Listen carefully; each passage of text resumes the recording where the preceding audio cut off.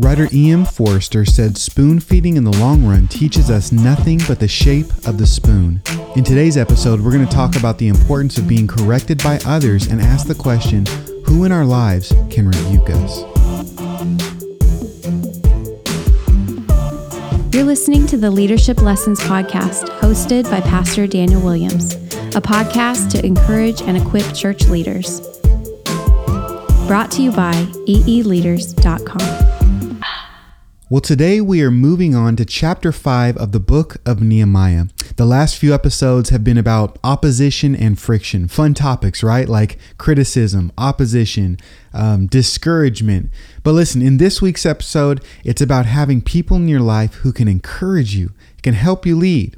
Now, we all know that if you're a leader, you can't please everyone and there will be opposition.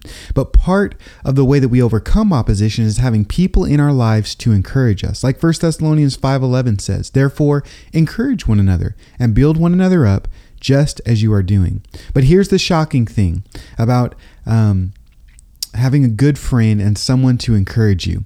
They're going to be able to do this through rebuking you. That's right. Rebuking can actually help you grow in your leadership and in your relationship with the Lord. You see, Proverbs 27:6 says, faithful are the wounds of a friend. Profuse are the kisses of an enemy. I like what Tim Keller said about rebuking. He said, like a surgeon, friends cut you in order to heal you. And listen, we may not think about this in leadership, having a good friend sort of cutting us to heal us, but it's an important aspect of friendship, of mentorship, and of growing in our leadership. Good friends and godly leaders know how to rebuke others and have the courage to do it. Now, let me give you just a simple definition of rebuke, of what it means, just so that way we're on the same page. Rebuke means an express sharp disapproval or criticism of someone because of their behavior or actions. Let me say it one more time. A rebuke means an express sharp disapproval of criticism of someone because of their behavior or actions. And part of being a good leader is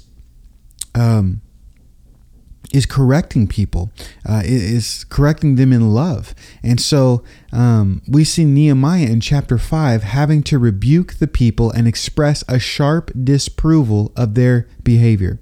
Why? Because not everyone was acting in line of what God wanted them to do. Not because he wasn't for them, it was actually the opposite. He rebukes them because he wanted the best for them. And oftentimes in our leadership, when we want the best for people, it's going to require us to have boldness, courage, and faith to actually confront them to follow God. Now, one of the ways our friends and mentors can help us is simply by telling us the truth and rebuking us. And we need this not only to express this in our leadership, but for our own lives. This is how we grow. I love what George Lucas, the great Star Wars director, writer, actor, said. He said, mentors have a way of seeing more of our faults that we would like to. It's the only way that we can grow. And so we don't want to ignore our deficiencies, our weaknesses. We want to be able to overcome in Christ, but we need sometimes people to let us know our blind spots. So Nehemiah, as a leader, rebuked and corrected the people to deal with sin appropriately. Now, what I want to do is just look at the context of the first maybe 8 verses and just read them for you, because I want you to understand what's happening on chapter 5 for us to sort of dive into this topic of who can rebuke us? How do we rebuke? And those type of things. So verses 1 through 8, it talks about how there's sin in the camp. There's sin in the camp. And it says, now there arose a great outcry of the people and of their wives against the Jewish brothers. For there were those who said, with our sons and with our daughters we are many. So let us get grain that we may eat and keep alive. There were also those who said, we are mortgaging our fields, our vineyards, and our houses to get grain because of the famine. And there were those who said, we have borrowed money for the king's tax on our fields and on our vineyards. Now our flesh is as the flesh of our brother, our children are their children. Yet we are forcing our sons and our daughters to be slaves. And some of our daughters have already been enslaved. But it is not in our power to help it, for other men have our fields and our vineyards. And so Nehemiah took this information from the people as they're crying out and telling them their situation in being in poverty, being in famine, having to sell their children and their fields and all this different stuff. And in verse 6 through 8, he says, I was very angry when I heard their outcry and these words.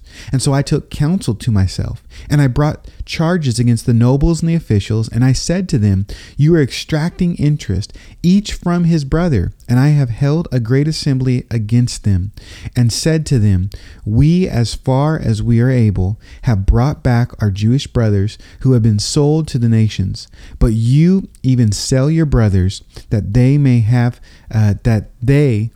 be sold to us. And they were silent and could not find a word to say. Now, I know that's a mouthful, but it does give us context and talk about how there was sin in the camp. And in verse 1, it says, there's a great outcry from these people. It arose.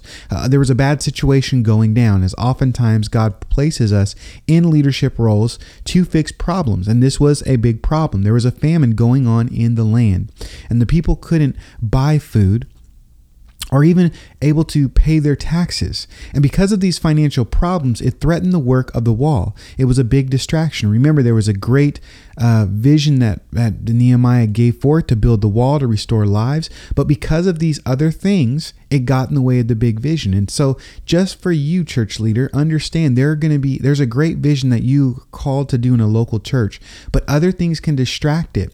Other problems can distract it. Emotional health can distract it. Immaturity, these type of things that you're going to have to deal with in order to accomplish the greater vision that God has called many people to do together. And so rightly so, Nehemiah confronts this and deals with this, because before you build, you need to have a strong foundation. And the wall was not just to build a wall or a city, but it was for people. And so this was a people problem, and Nehemiah was going to this problem to minister to people. But the kicker was the people didn't have each other's backs. They didn't want to help in the problem. They actually abused the situation and made it worse. Instead of the countrymen helping their brothers like God wanted them to in an expression of love, they actually were charging interest for food. They were taking other Jewish people's daughters and sons as slaves. And this was wrong and sin on their part. And we know this from verses like Deuteronomy 23:19 and 20, or Exodus 22:25, which says, if you lend money to any of my people with you who is poor, you shall not be like a moneylender to them. You shall not extract interest from him. But some were having to sell their property and children just to survive. And it was causing a great problem. Again, Leviticus 25:39 and 40 says, if your brother becomes poor beside you and sells himself to you, you shall not make him serve as a slave. He shall be with you as a hired worker and as a sojourner. He shall serve with you until the year of Jubilee.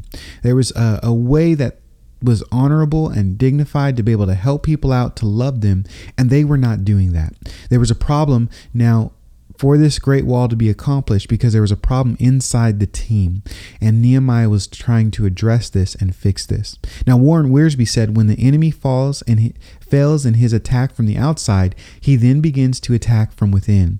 And one of his favorite weapons is selfishness. And so these Jewish leaders, business people, were exploiting the poor, and they were doing it for selfish gain. And God didn't want that.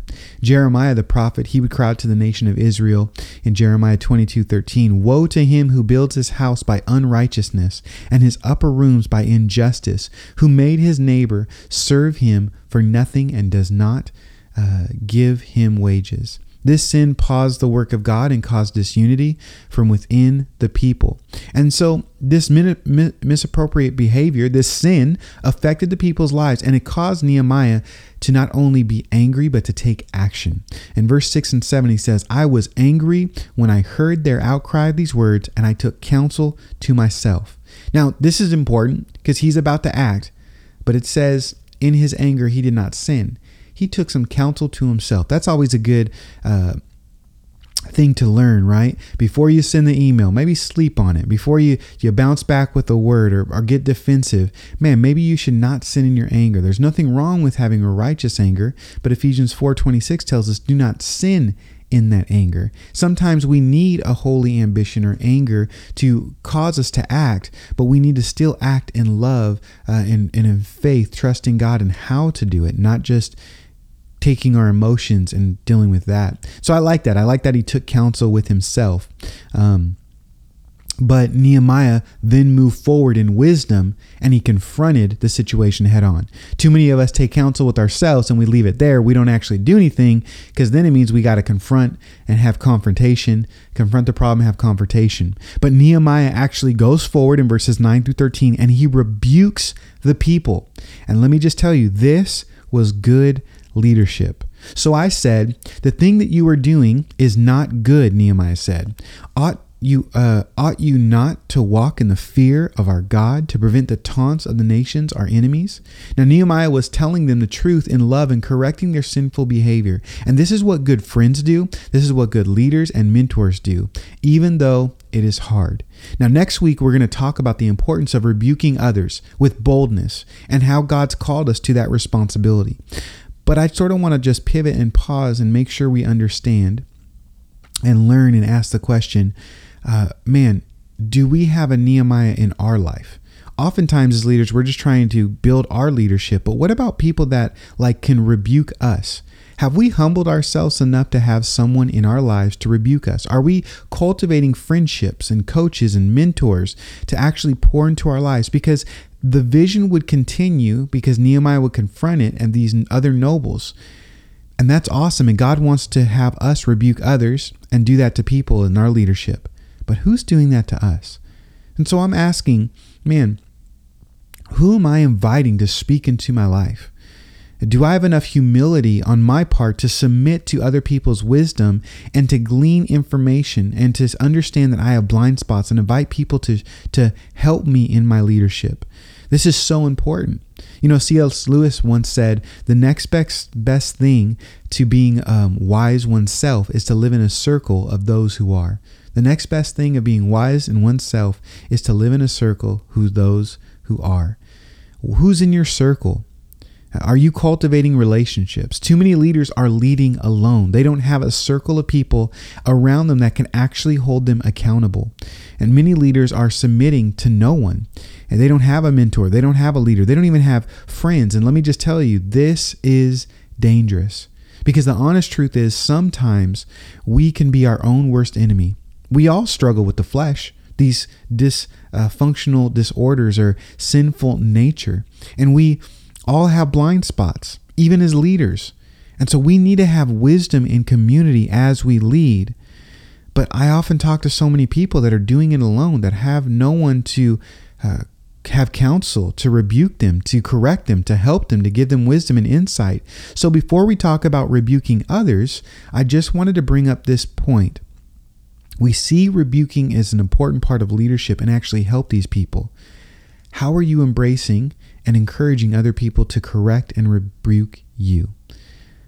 Right? Great leaders are the ones that are great followers, I believe, first, and submissive to the Lord, and then submissive to others.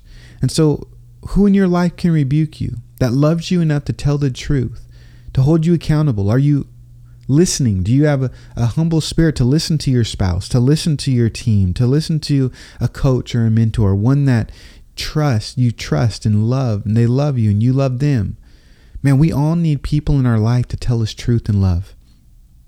Proverbs 27:5 says, open rebuke is better than secret love. People don't hate you. Not everyone hates you. There are people on your side that will tell you the truth because they love you. We need to seek those people and find them and invite them to rebuke us, submit to their authority. And I found that as a leader, I need to continually invite people into my life and make systems where I can ask people for feedback, to get better and to be corrected and to strive for excellence and purity. Now, there's two ways you can think about inviting wisdom into your life. The first is we need to be submitting to the Lord and His Word. We know that the Holy Spirit has given us God's Word to equip us, right? That the man of God may be complete, equipped for every good work. 2 Timothy 3:16 and 17 says that it was breathed out and it's profitable for teaching, for reproof, for correction, and training in righteousness. And so that just simply means, do you have a consistent time with the Lord in His Word? Are you allowing the Lord to rebuke you, to be guided in his word. This is an important aspect where you can invite God to rebuke you as you go to his word and say, Lord, I want to walk in your ways. This is the best thing that you can do for leadership. In your leadership is just to grow in the word of God and to allow God to use his word to pierce your heart, to transform you, and just to say, I'm going to submit to your word. And then it plays out also into people, because then it takes me asking people to be in my life that can come alongside of me and love me in this way.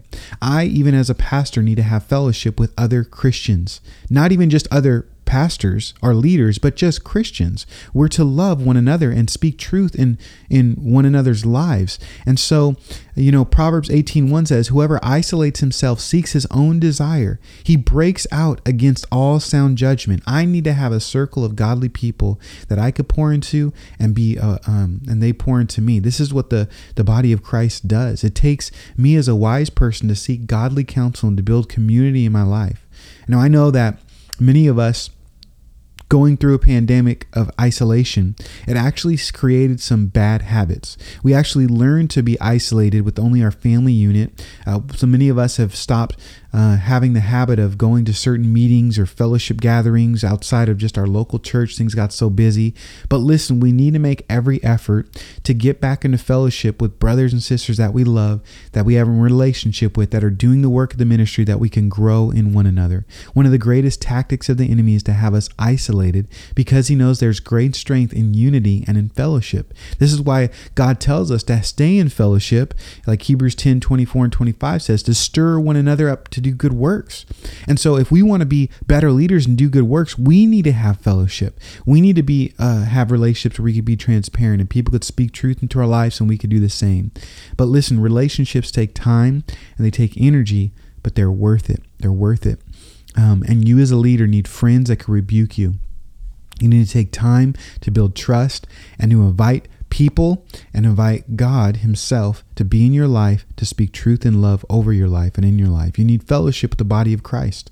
And so you need people that love you enough to tell you the truth, and you need the church. And so I bring up this question because next episode we'll talk about rebuking others and the role this plays in our leadership. But first, I just wanted to make sure we invite others to this role in our lives. And so I wanted to ask you the question, who can rebuke you? Who can rebuke you? Do you have a mentor? Do you have a friend? Are you building relationships? Are you proactively humbling yourself and asking for input?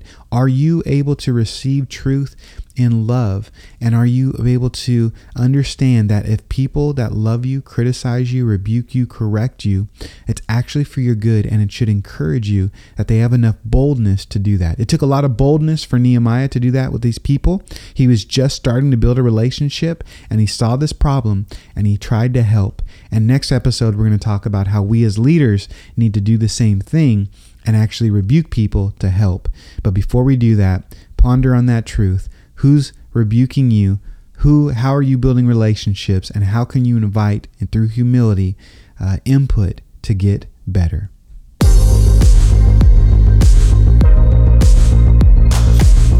Join us for a conversation with Pastor Daniel and his dad, Pastor Joe Williams, as they share a pastoral perspective on the book of Nehemiah.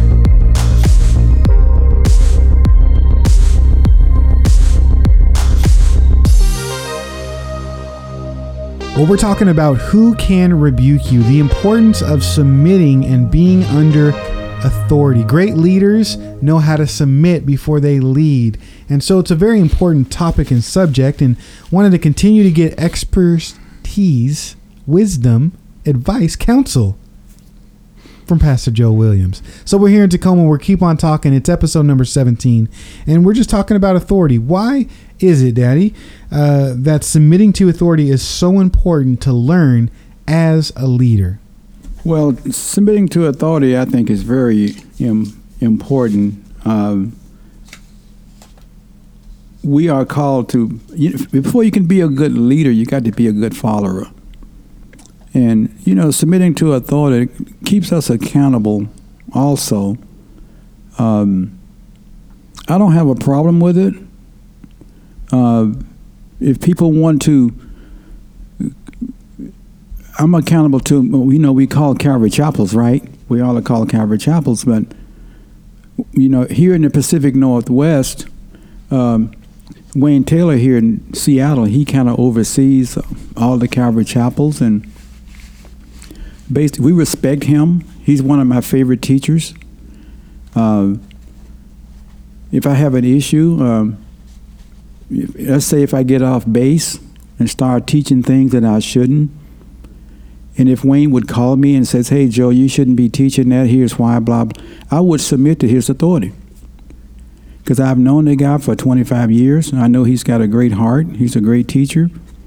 And I listen to him all the time. And I tell you, I'm under his authority. If he tells me that I'm doing something wrong, I would submit to his authority. Because he keeps me accountable, and other pastors and my board also keeps me accountable. I'm accountable to my board. If I get off in false doctrine or something like that, I'm under the authority of my board. They would correct me, and I would submit to their authority. So I think authority is good when it's used properly. It's not that they're trying to lord over you, but what I've learned over the years, that anybody can get off, and when you're not accountable, you can get way off and, way out in left field. You need someone to bring you back into reality. You need someone you can go to.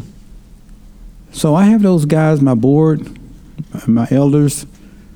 I have Wayne. I have his phone number. I can call him anytime and ask him questions. If I have a problem, he's always there. I just really appreciate him. So I would submit to what he would say without getting angry.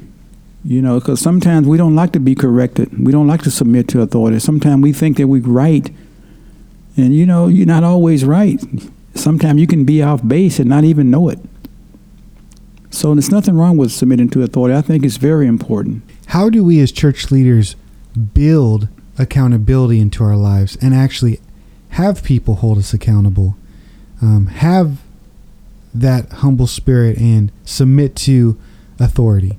Well, if a person doesn't want to submit to authority, that's pride. But as you grow in Christ, you'll find out that, it keeps you accountable. There's nothing wrong with that.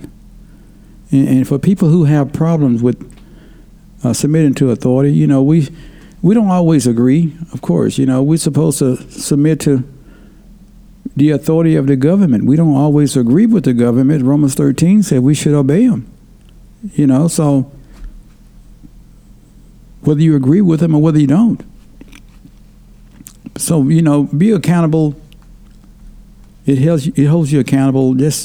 I think you learn this over a period of time, though, because, when you first go into the ministry, you think you kind of know it all. You think that, boy, I got all the answers and blah, blah, this and that. And, but the longer you are in the ministry, you find out how much you don't know. It seems like the more you know, the more you grow in Christ, the more you find out the things that you don't know and that you don't understand.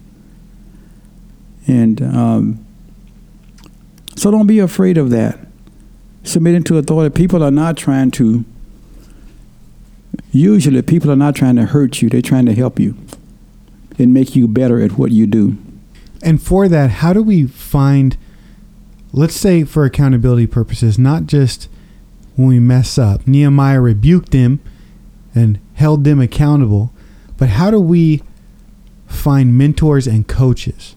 Because sometimes it's not a sin issue, it's just more of a correction. It's more of proactively humbling ourselves and getting wise and getting better.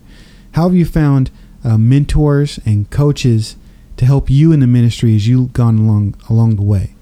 Yeah, I go back to Wayne Taylor again. He's one of my favorite, teachers, but he's so willing to listen. He just got a listening ear, and he's just always willing to help, and he's always willing to work with you and to help you any way he can. And I know he's been criticized, but he didn't get bitter, so he kept right on teaching and doing what God told him to do. But I think you learn over the years that, people are people. Authority can be abused, yes. It can be misused, yes. But there are also some good authority that you should submit to that's going to be very helpful. So let's not be afraid to be accountable, to submit to people who's trying to help us. When was a time or last time you could think of when someone rebuked you, corrected you, and it actually helped you? Maybe it was your elders. Maybe it was your board. Not a big thing. Not like you did false doctrine, but maybe something where you were just going the wrong way and people said, hey, man, you're not very loving in that way. Or, maybe you could have said it this way. When was the last time that you received a correction from someone in your life? Well, I received a correction because, there's so many people that come to church on Sunday that you want to talk to. And I want to really acknowledge everybody. I really don't have time to acknowledge everybody, but I want to acknowledge everybody when they come. And when I don't, sometimes people get offended when I don't, but I had a person tell me one time, they said that, well, you're not listening to what I'm saying, and I really wasn't. I was trying to greet this person had an issue, had a problem, but people were coming in, they were saying hello, hello, hello, this, and I was trying to greet that person, and that person coming in saying good morning, how you doing, and all of this, and I wasn't listening to the person that really had the need at the time. And that person told me, said, you're not really a good listener. And he was right. I wasn't listening, So I told him, I said, ma'am, you're right. I wasn't listening to you and your problem and your needs. Hey, let's talk after church, and we can talk about it, okay? And after church, we talked, and it was great. He went away rejoicing. I learned that when people have a need, I heard somebody say one time, you should be able to read people enough to know, not all the time to know, but when they have a problem. Sometimes you can just look at people and tell they got a problem coming into the church. You can just know they've had a bad week or something. And sometimes they want people to listen to them. Because most of my counseling really is listening to other people. Chuck Smith said that as long as people are talking, if they're hurting, if they're talking, it's very therapeutic. As long as they're talking, let them talk. Let them get it all out. If they want to cry, let them cry. But don't interrupt them. When they're talking, don't interrupt them. Let them go. Let them talk. So that's what I've learned over the years. Every situation is different. And you know how God will lead you, he might lead you differently. But I've been rebuked by just not being a good listener. And also, I've been rebuked over the years by not returning people's phone calls. People call me and says, hey, man, they'll put it on the voicemail or something, or they'll send me an email, I don't respond, and they send me a voicemail, and I don't respond, and they'll send me a phone call, I don't call them back for like 3 or 4 days, and that don't sit right with people. If people call you, and you tell people you're going to return their phone calls, you better do it, because if you don't, once you see them on Sunday, they're going to remind you of it. They're going to say, hey, I called you. Why didn't you return my phone call? Very embarrassing. I've done it before because I got busy and I meant to do it. I forgot, but they didn't forget. And so when I show up on Sunday morning, they bring it to my attention and say, why didn't you return my phone call? I had my cousin in the hospital, man. I needed prayer, and I wanted you to pray with me, man, and you didn't even return my phone calls. And I'm thinking, ouch, man, you're right. So I've been rebuked from that too. Why do you think people have such a hard time with authority and with being corrected? No one likes authority. I mean, we don't like it. Even till this day, I don't like it. I mean, you're driving on the freeway says 60. Well, you're going to go 65 just to, they can't tell me to drive 60. I'm going to go 65, because a lot of times people don't want to be told what to do. No one really likes authority, but authority can be a good thing. It can be a great thing. I don't know why people don't like it, but a lot of people don't. Well, obviously there's good authority like coaches and mentors. You mentioned Pastor Wayne Taylor, but what about some other, who are some other people in your life that have influenced you and helped you along the way? Maybe not necessarily mentors, you meet with them every week or month, but just great people that have influenced you in your ministry. Who are some people like that? Oh, I like a lot of good teachers. John MacArthur, Chuck Smith, J. Vernon McGee, Charles Stanley, Greg Laurie, Michael Youssef, he's a good teacher. Chuck Swindoll over the years, he's been one of my favorite teachers. There's a lot of good teachers out there. I'm sure you got your favorite too. You got your favorite teachers also. But those some of the guys that been at it for a long time. And they speaking from experience. When you've been pastoring 40 years, you have your own experience. You have your own story to tell. Because you've talked to a lot of people, and you've been doing you've been doing this thing a long time, and you've made mistakes, and you share those mistakes. I share my mistakes all the time that I've made, hopefully to prevent someone else from making the same mistakes, to help them. God doesn't like pride. He doesn't like pride. We don't, if any man think he stand, take heed that he falls. We need the Holy Spirit constantly. We need wisdom constantly. We got to be praying constantly, asking God for help. Because, we got to be growing till the day the Lord comes. We're going to be constantly growing. So, I'm sure you got your story to tell, but that's my story. Well, any last thoughts or words about submitting to authority, the importance of having authority, or just mentorship and coaching, and just dying to yourself and listening to other people? I think you have to, really die to self and listen to people, but mentors are very good to have. You need someone. I was reading a book on leadership, and it said most pastors in America, they don't have anyone to go to or to talk to if they have a problem. They have no one. And I think that's pretty sad. Even in my own life, if I run across a problem, I think it's pride. I'm too proud sometimes to pick up the phone and say, hey, man, could you pray with me on this? Because I'm going through, this situation or this circumstance. Could you pray with me? But no, sometimes I won't do it. I says, you know what? I'm not going to tell nobody. I'm going to bite the bullet, and I'm going to get through this by myself. And I think that's just pride. I think there's guys out there that's willing to help you, and they're willing to talk to you and spend time and pray with you. But sometimes we don't open up, and we don't let people really see that we are hurting, are discouraged. But don't be that way. If you need somebody to pray with you, I'm sure there's brothers in your area that would love to do that. So we are here to help one another, really. We're not against each other. We should be very supportive to each other's ministries and should be praying for each other's ministries. So don't try to do it alone.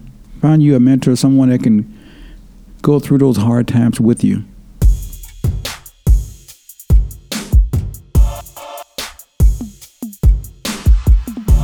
Thank you for joining us for today's Leadership Lessons podcast. For more content, you can visit eeleaders.com and follow us on social media @eeleaders.